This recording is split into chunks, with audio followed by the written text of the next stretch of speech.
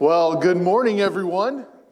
It's great to see you back after our snowpocalypse of a week. It's good to see you. It's good to be able to gather together. Although we were here last week, but man, it's been a snowy week. Thanks for braving the Arctic Marysville temperatures this morning to be here. Welcome to Marysville Church of the Nazarene. We are glad that you're here, whether you're here in service or joining us online. We're glad that you're here. We're glad that we can worship together. Just want to remind you that our collectives are starting this week. Our first one, the marriage one, is starting tonight. Five in here in the same. Okay. So marriage isn't in here, but the marriage class, marriage collective, is in here at 5. Kids will be over in the gym. On Tuesday, we have financial peace starting. And I don't know where that one is going to be, so I can't give you that information. It will be at the bank. At the bank, yes. They're handing out free money if you complete the course. They're not. Just kidding. It's just a joke. Don't go to the bank and say, no, Pastor Josh said that they were. Anyway, that's Tuesday. And then on Wednesday, the How to Read the Bible Collective starts. That will be in the upper sanctuary, or the next gen zone, which is over that way, and that will be at 6:30 on Wednesday. So we're looking for. I was looking at the sign-up sheets online yesterday, and I'm excited. There's a lot of kind of buzz, and there's going to be a lot of people that are gathering, and so we're excited to see what God does through those collectives. Again, not just the content, but the potential relationships that come out of those. So we're looking forward to seeing you. Just a reminder that we do have connection cards in front of you. If you'd like to communicate with staff or just let us know that you're here, there's also a digital version. You can scan and do that. There's a digital version online, I believe, for the live stream as well. Just our way to kind of stay in contact, make sure that we have up-to-date contact information. This month, we're donating a little bit of money to Faith Promise for every card that comes in. So just a little bit of incentive to get those in. Well, let's stand and then let's pray together and let's join in worship. God, thank you so much for this day. Thank you for the opportunity to gather together, to be here as a family, to gather in person and online as a family to worship. We talked about last week having a shared purpose, and so our shared purpose right now as a community is to worship corporately. And so we will do that through music. We will do that through teaching from Scripture. We'll do that through prayer. And we'll ultimately do that in the way that we respond to all of those things. And so, God, would you make your presence known to us here during this time? May all that we do be honoring and glorifying to you.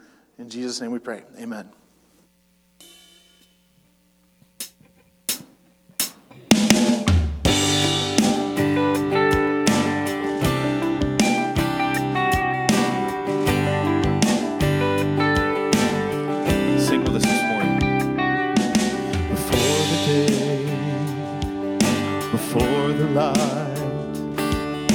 Before the world revolved around the sun,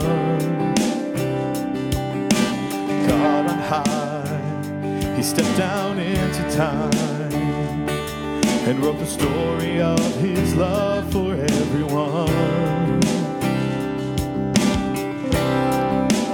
He has filled our hearts with wonder, so that we always remember, you and I are made to worship, you and I are called to love, you and I are forgiven and free. When you and I embrace surrender, when you and I choose to believe, then you and I will see we were meant to be.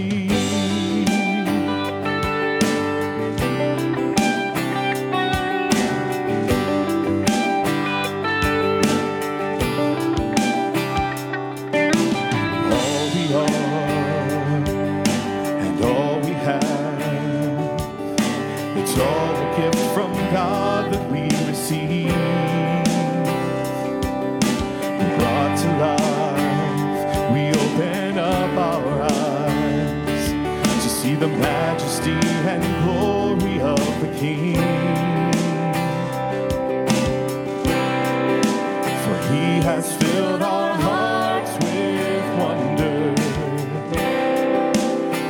so that we always remember you and I are made to worship. You and I are called to love. You and I are forgiven and free. When you and I embrace surrender, then you and I choose to believe that you and I will see who we were meant to be. Even the rocks cry out, even the heavens shout at the sound of his holy name. So let every voice sing out, let every knee bow down. He's worthy of all our praise. You and I are made to worship. You and I are called to love. You and I are forgiven and free.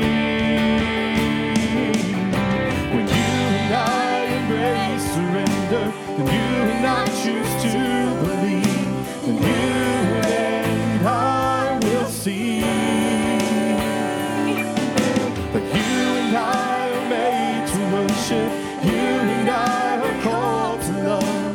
You and I are forgiven and free. When you and I embrace surrender, when you and I choose to believe, then you and I will see who we were meant to be. Who we were meant to be.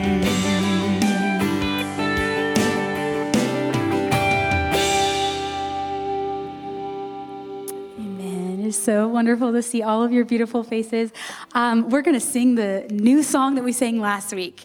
Everybody's so excited. And I mistakenly said it's a fast song. It's not really all that fast, but it's groovy and it's great. So if you missed it last week, here it is. This is a new song. It's called Your Name is Power.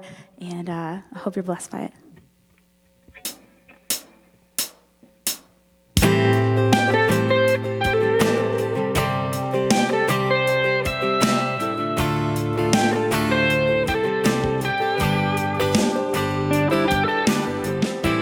You're the only answer to the darkness.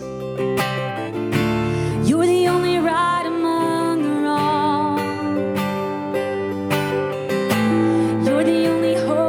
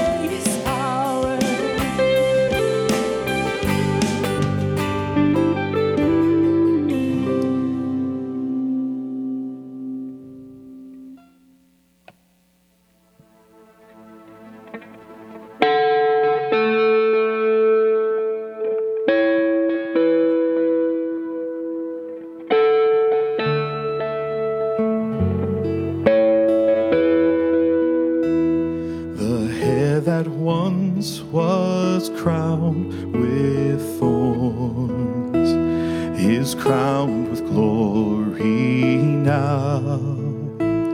The Savior knelt to wash our feet. Now at his feet we bow.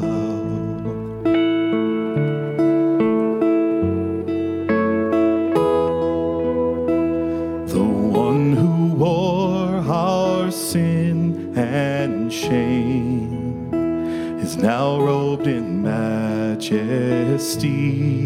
The radiance of perfect love, it now shines for all to see. Your name, your name, your name is victory. All praise will rise to Christ our King.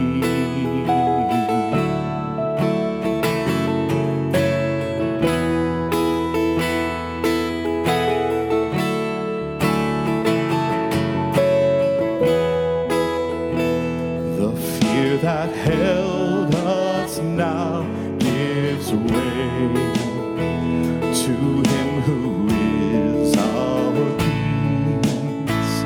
His final breath upon the cross is now alive in me.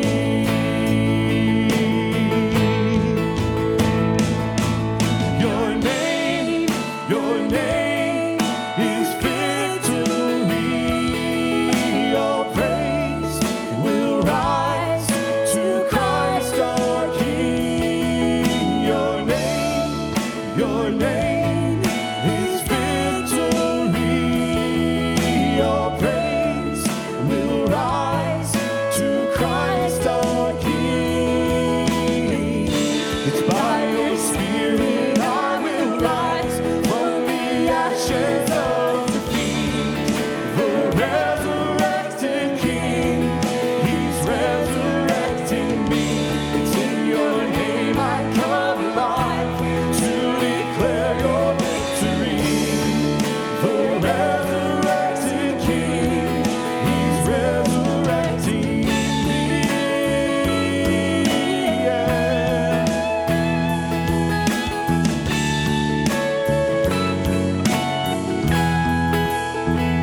The tomb where soldiers watched in vain, it was borrowed for 3 days. His body there would not remain, for our God has brought the rain. Our God has brought the rain. It's your name, is victory. All praise will rise to Christ our King. Your name is victory. All praise will rise to Christ our King. It's by your Spirit I will rise from the ashes of defeat. The resurrected King, he's resurrecting me. It's in your name I come alive to declare your victory. The resurrected King, he's resurrecting me. Yeah.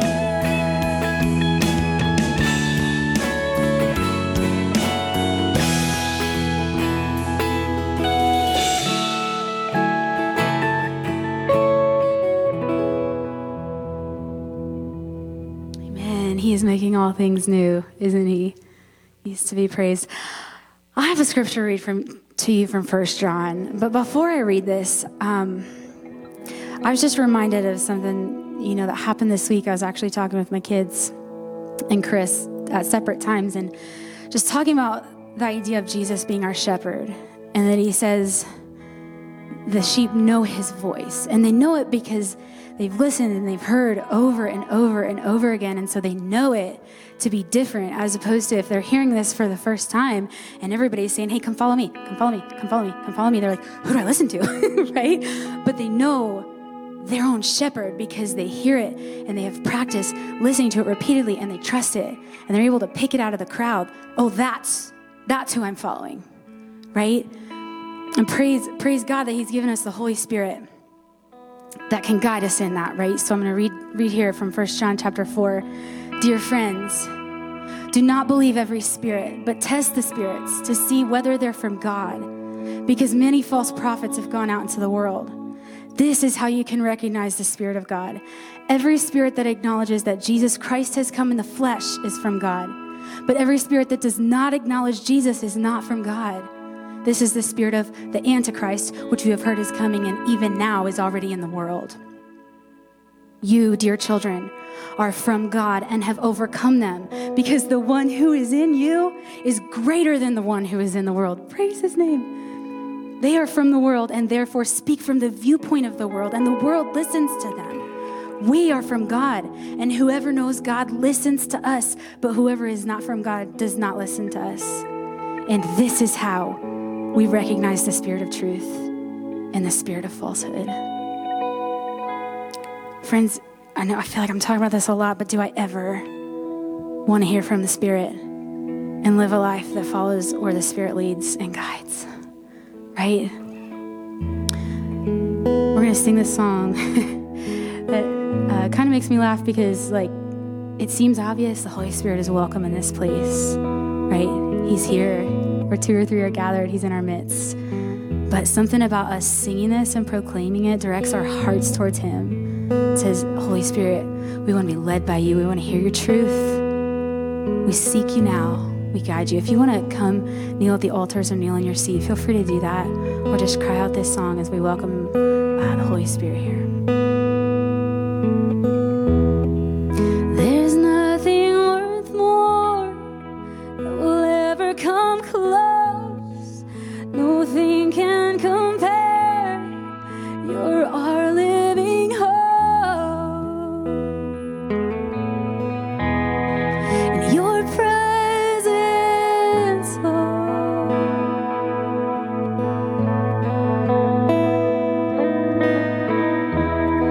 Well, I've tasted and seen the sweetest of loves. It's where my heart becomes free and all my shame is undone.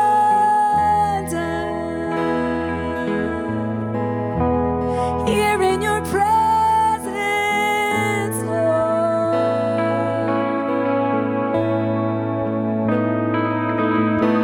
Holy Spirit, you are welcome. Come flood this place and fill the atmosphere. Your glory, God, is what our hearts long for. To be overcome by your presence, Lord.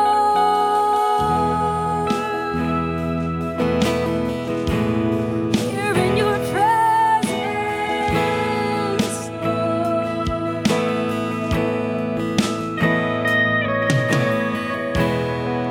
There's nothing worth more that will ever come close.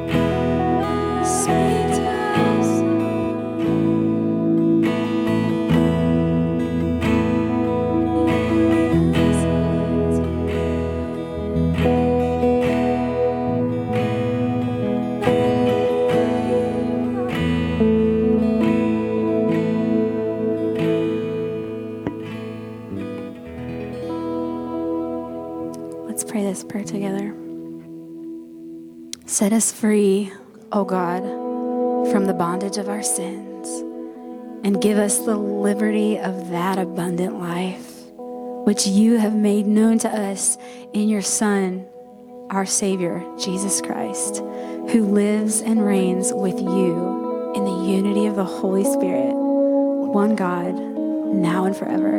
Amen. Well, good morning.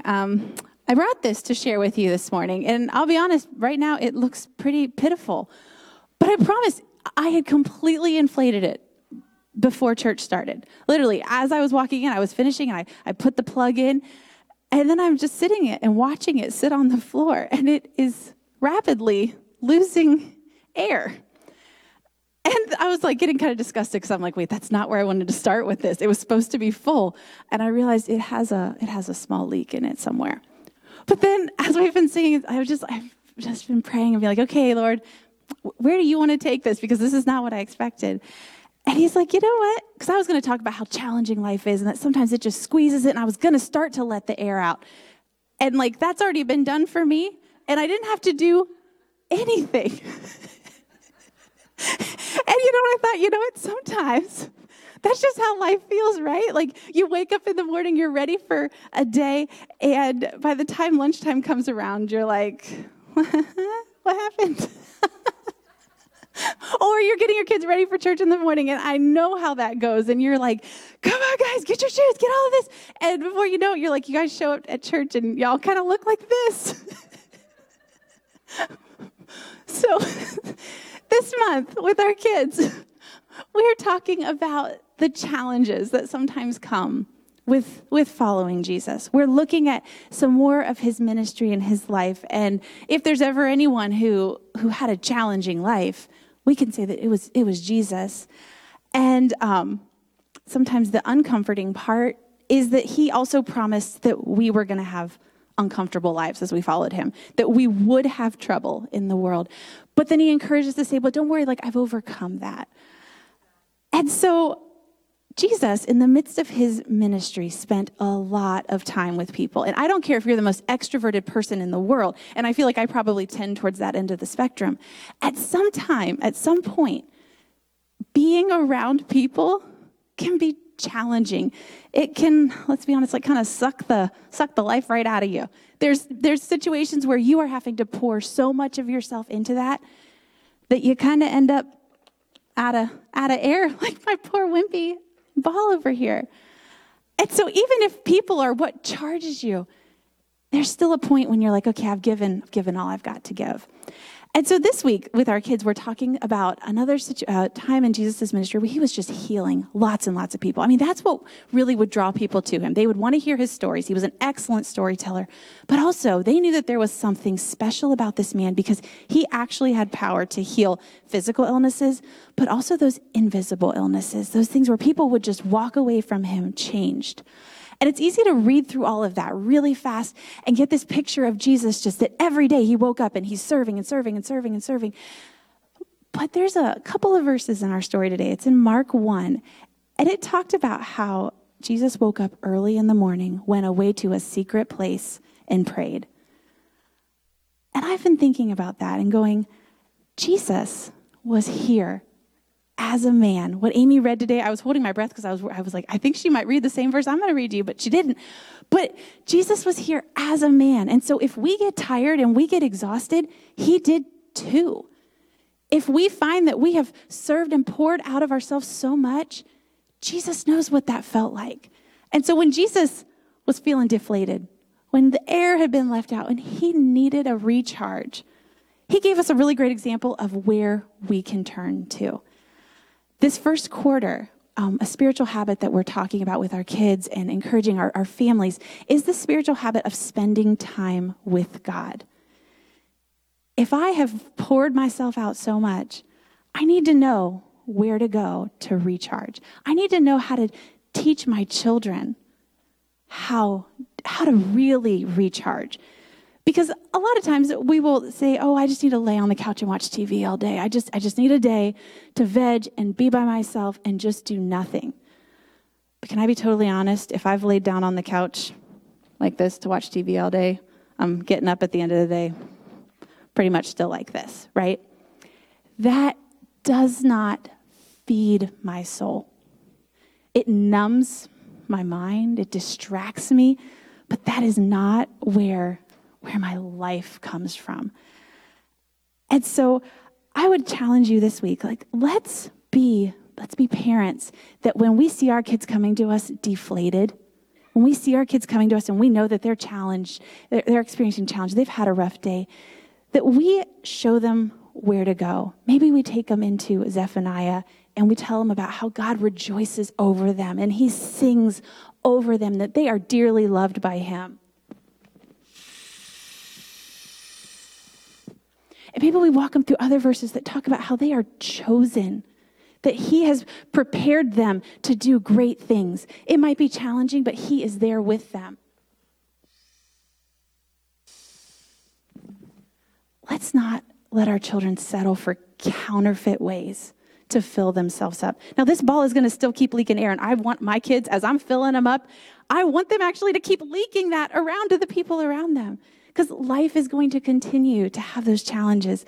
But would we know where to go for life? When we believe, our memory verse this week, or this month, is from 1 John 5:5, and it says, who will overcome the world?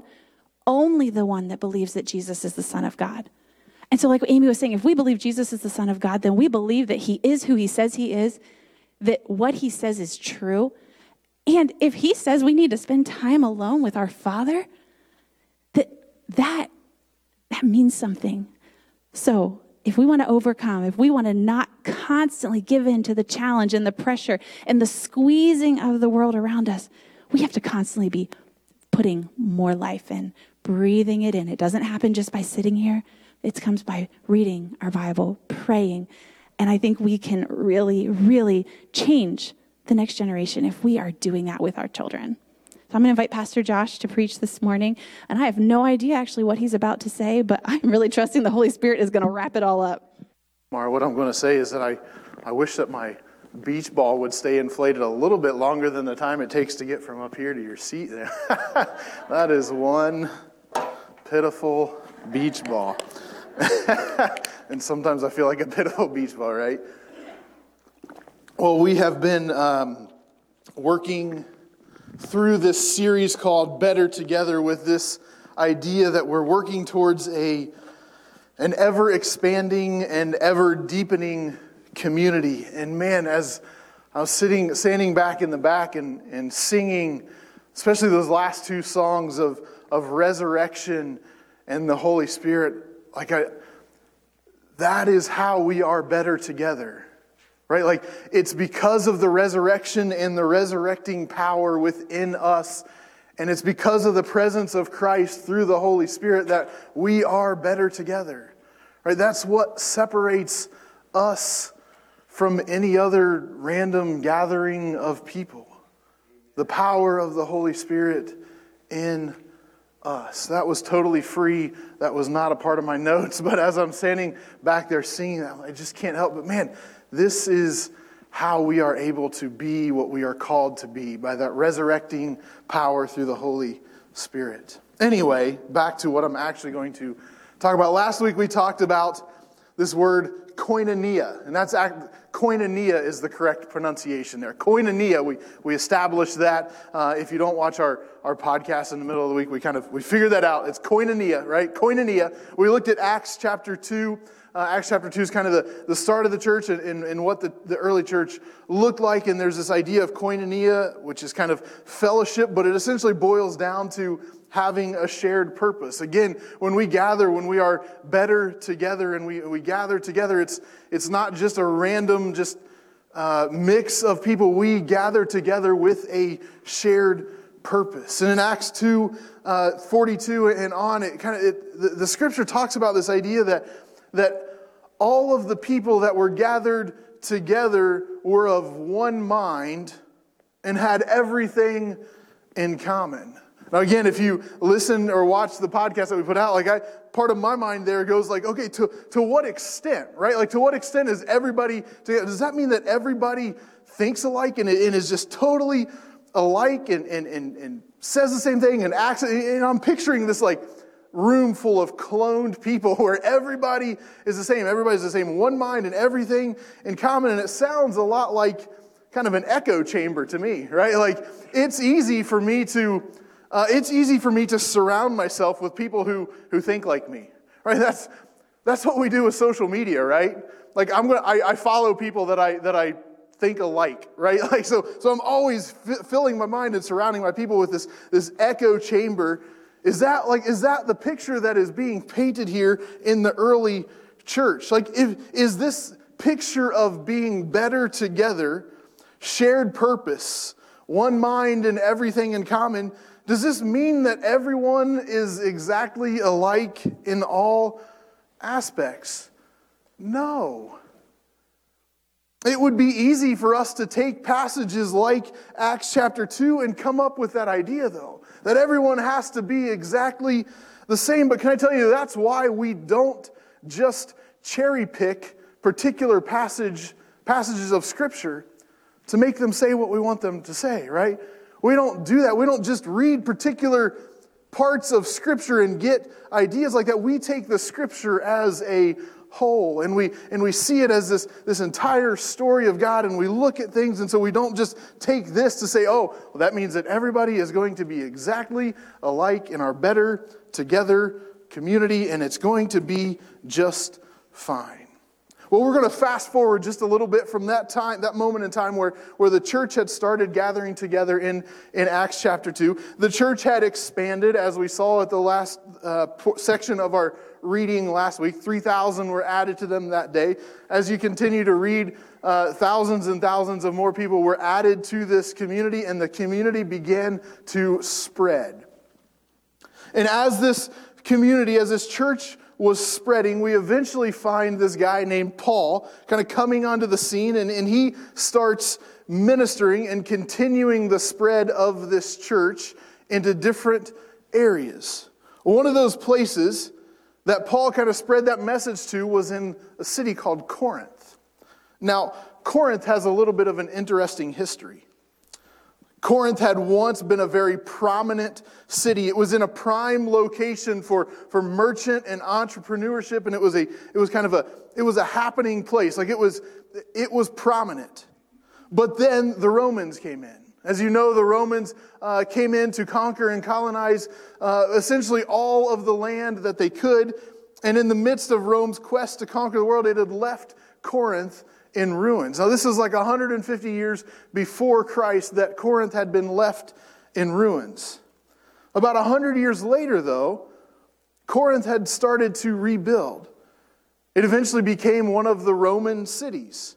Now, again, like I said, because of its prime location for merchants and entrepreneurs, it became a prominent city again. In fact, it actually became a capital city of one of the Roman provinces.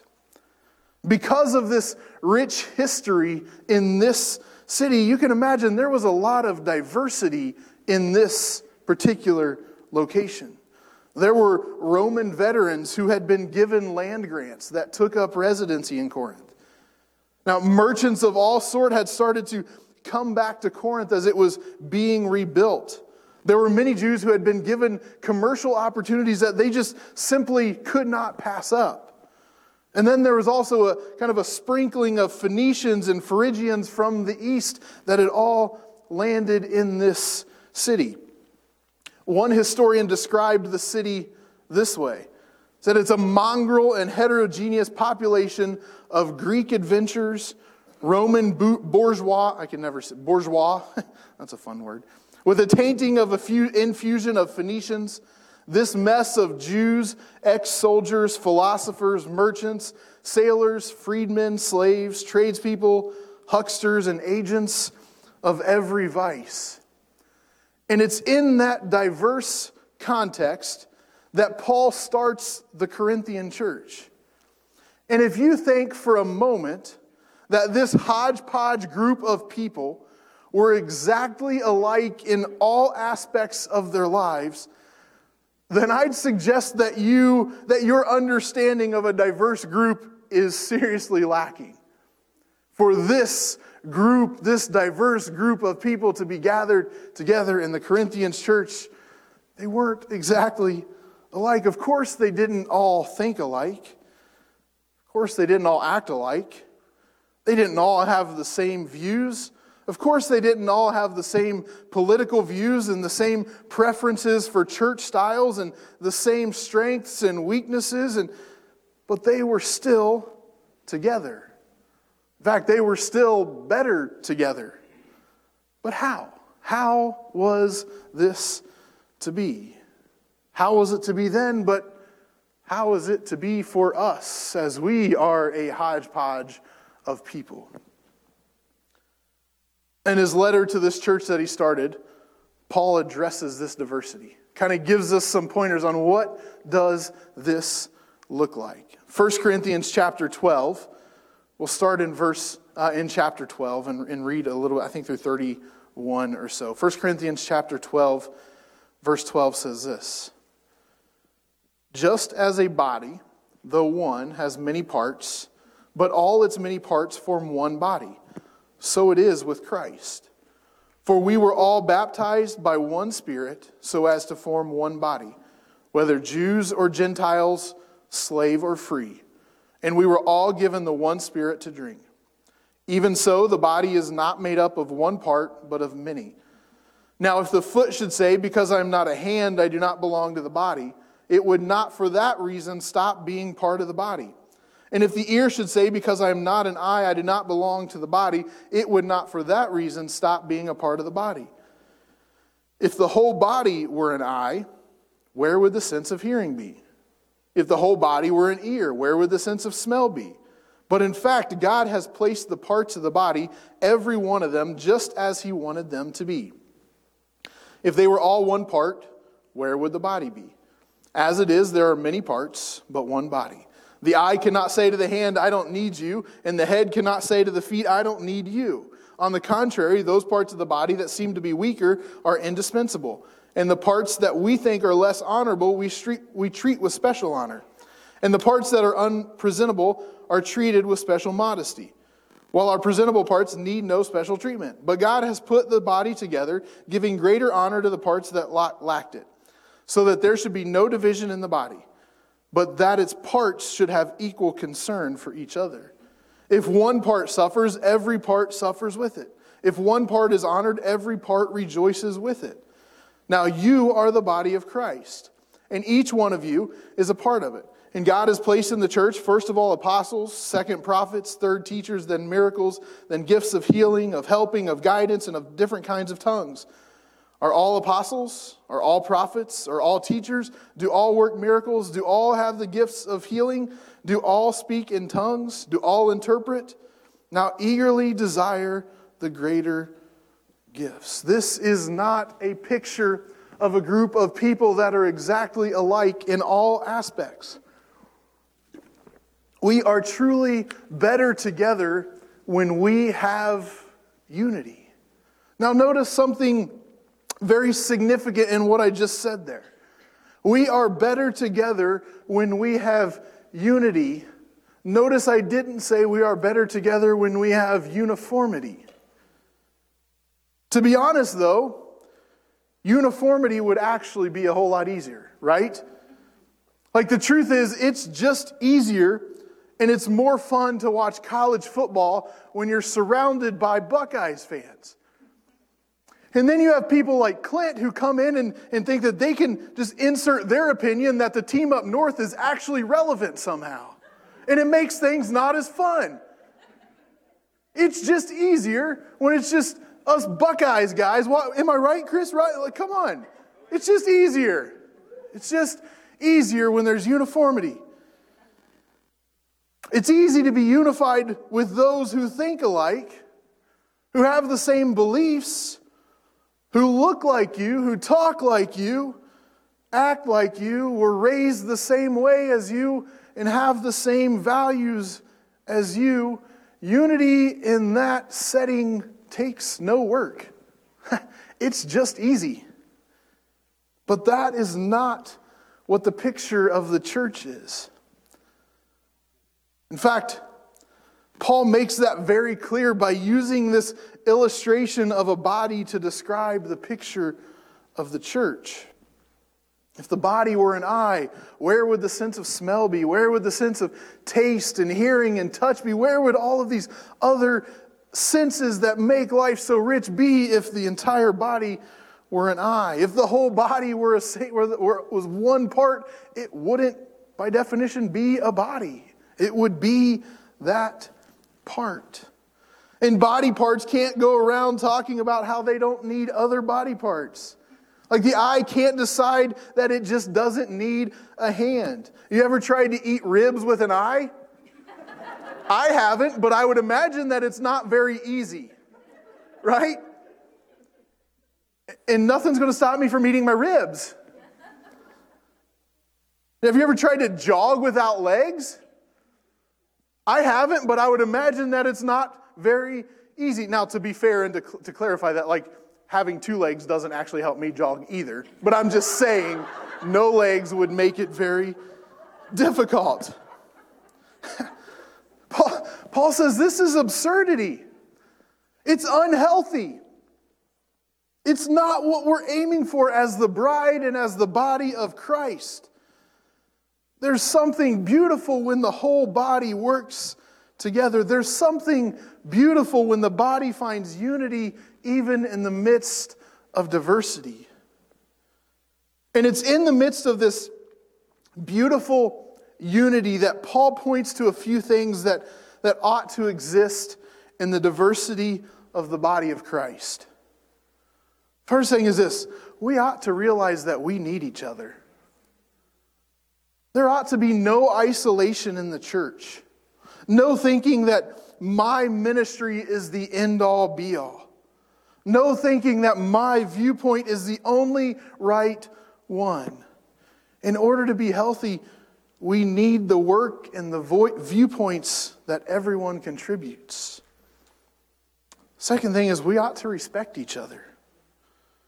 Now, I love what Paul does here with this illustration, using the body as an illustration to make this point. The truth is, though, is that Paul wasn't the first one to come up with this illustration. This illustration had been used numerous times before. In fact, Plato used a very similar picture. But what other people in there using this picture of a body, what they were working towards, what they were trying to prove and to show, was this image of a hierarchy of body parts. Like they wanted to get to the idea that a head was needed to be in charge. And then as they would move down the body, down the list, it became a less important parts of the body. So it was like this hierarchy of body parts, starting with the head and moving its way down, of this hierarchy of one body part being more important than the other body part. But Paul works to a completely different end here. He says, yes, we need a head, and that's what Christ is to our body. But beyond that, there's this equality amongst all of the other body parts. Every body part is on level playing field, even the spleen. I don't know what that is, but I hear it's not that significant, right, Becky? She's like, this isn't science class. I don't know what a spleen is, but it's important in this picture that Paul gives us of the body, that every single part of your body is important and significant. And those ones that have been made less significant in other ways, we raise them up to be just as significant as every other body part. We can't be whole and healthy if any part is left out, and we can't be whole and healthy if any part doesn't function fully. When I was in college, I had 2 knee surgeries. The first one, I was playing touch football in an indoor roller hockey arena, and I tore my ACL. I had surgery. I was at college at Mount Vernon, and I had surgery. They repaired it. I was in physical therapy, and in physical therapy, they had me doing lunges, and I shattered my kneecap. And so I had to go back in. They had to go back in and put screws in my kneecap to hold it together. 2 knee surgeries in a matter of 2 months or so. I can't remember. Try to block it out of my memory. In the midst of this time, I had to wear a leg immobilizer for about 3.5 months. Big leg immobilizer. You can't bend your knee. I had to limp around everywhere I went. I walked with a limp for 3.5 months. Well, guess what that did? It threw off my hip. And to this day, however many I don't know how many years ago that was. 10, 15, wow, shoot, I'm old. 16 years ago, 15 years ago. Woof. 15, yeah. I still have problems with my hip at times because of those 3.5 months where the rest of my body was compensating for a leg that just wasn't working. Paul says every body part is vital, and every body part is equally important to a whole and healthy body. Each person, every gift in the church is needed. We are truly better together. Last thing is we ought to sympathize with each other. Verse 25 and 26 says that we should have equal concern for each other. If one part suffers, the whole suffers. Likewise, if one is honored, the whole part rejoices. If we cannot see beyond ourselves, beyond our family circles, beyond our congregation, even beyond our denomination, we simply will not begin to grasp the real unity of the church and the power of Christ that comes from that unity. So in light of all this, 2 simple questions for reflection. First, am I using my uniqueness and my gifts for the sake of the whole body? See, it's one thing to use those things. It's another thing to use them for the sake of the body. And the second is this. Am I allowing and even encouraging others to do the same? No, that's great, Josh. Like that's beautiful. Like, well done, Josh. But like, let's be honest. This is a lot harder than what I'm making it sound here. Right? And even as I am preaching this, you guys, like, I know Paul says it frequently, like, it's real that, like, we don't have this figured out. Just because we're standing up here sharing, we don't have this figured out. This is hard stuff. It's easier said than done. How do we go about doing this? Again, uniformity would be the easier task. Something I noticed as I was reading this section in my preparation for this sermon, the section about the body and many parts seems to be bracketed by Paul by 2 concepts that I think help us out here. First, if we go back to the beginning of the section that I read, Paul acknowledges and points out 2 major areas of diversity. When I say diversity, that might even be putting it a little bit mildly. That might be putting it nicely. He points out 2 major areas of division. And he says Jew or Greek, and then he says slave or free. Now, in our modern context, you can feel free to replace those 2 points of diversity with any one of the many points of diversity among us. It's easy to joke and to replace that with Ohio State and Michigan, right? Like that's an easy, low-hanging fruit joke. We can do that, but let's be very real. There are a whole lot of other significant points of diversity among us. Points that are not just diverse, but cause division. And so we can replace those ideas that Paul is putting in here with things in our life that cause division. Anyway, Paul points those out. He points out Jew and Greek and slave and free. And he says this, "For we are all baptized by one Spirit into one body." Our baptism, our identity, Jesus. It's the shared common purpose that we talked about last week in Koinonia.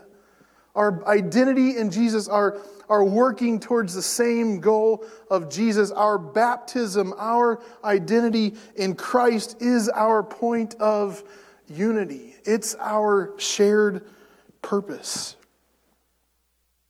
In the midst of our biggest areas of diversity, whether in thoughts and values or in giftedness and skills, our baptism, Our identity in Christ is what unifies us. But again, that's hard, right? Like even with that knowledge, that's hard. The second bracket that I noticed when I was reading this passage gets very practical in how we do this. Notice, if you're in your Bible and you can look at this, notice what is immediately after this section. 1 Corinthians, guess what comes after 12? 13. Y'all know 1 Corinthians 13 because it's been said in every single wedding since the history of weddings.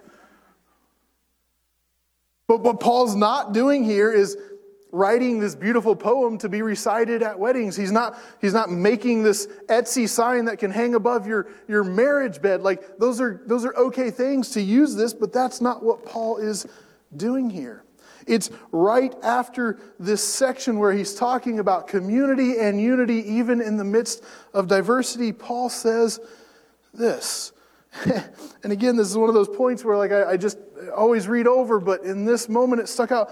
Before he even says, if I speak in tongues, look at what he says. Let me show you the most excellent way. Like given all of that difficulty about unity in the midst of diversity and in the midst of division and things that divide us, let me show you the most excellent way. If I speak in the tongues of men or of angels but do not have love, I am only a resounding gong or a clanging cymbal.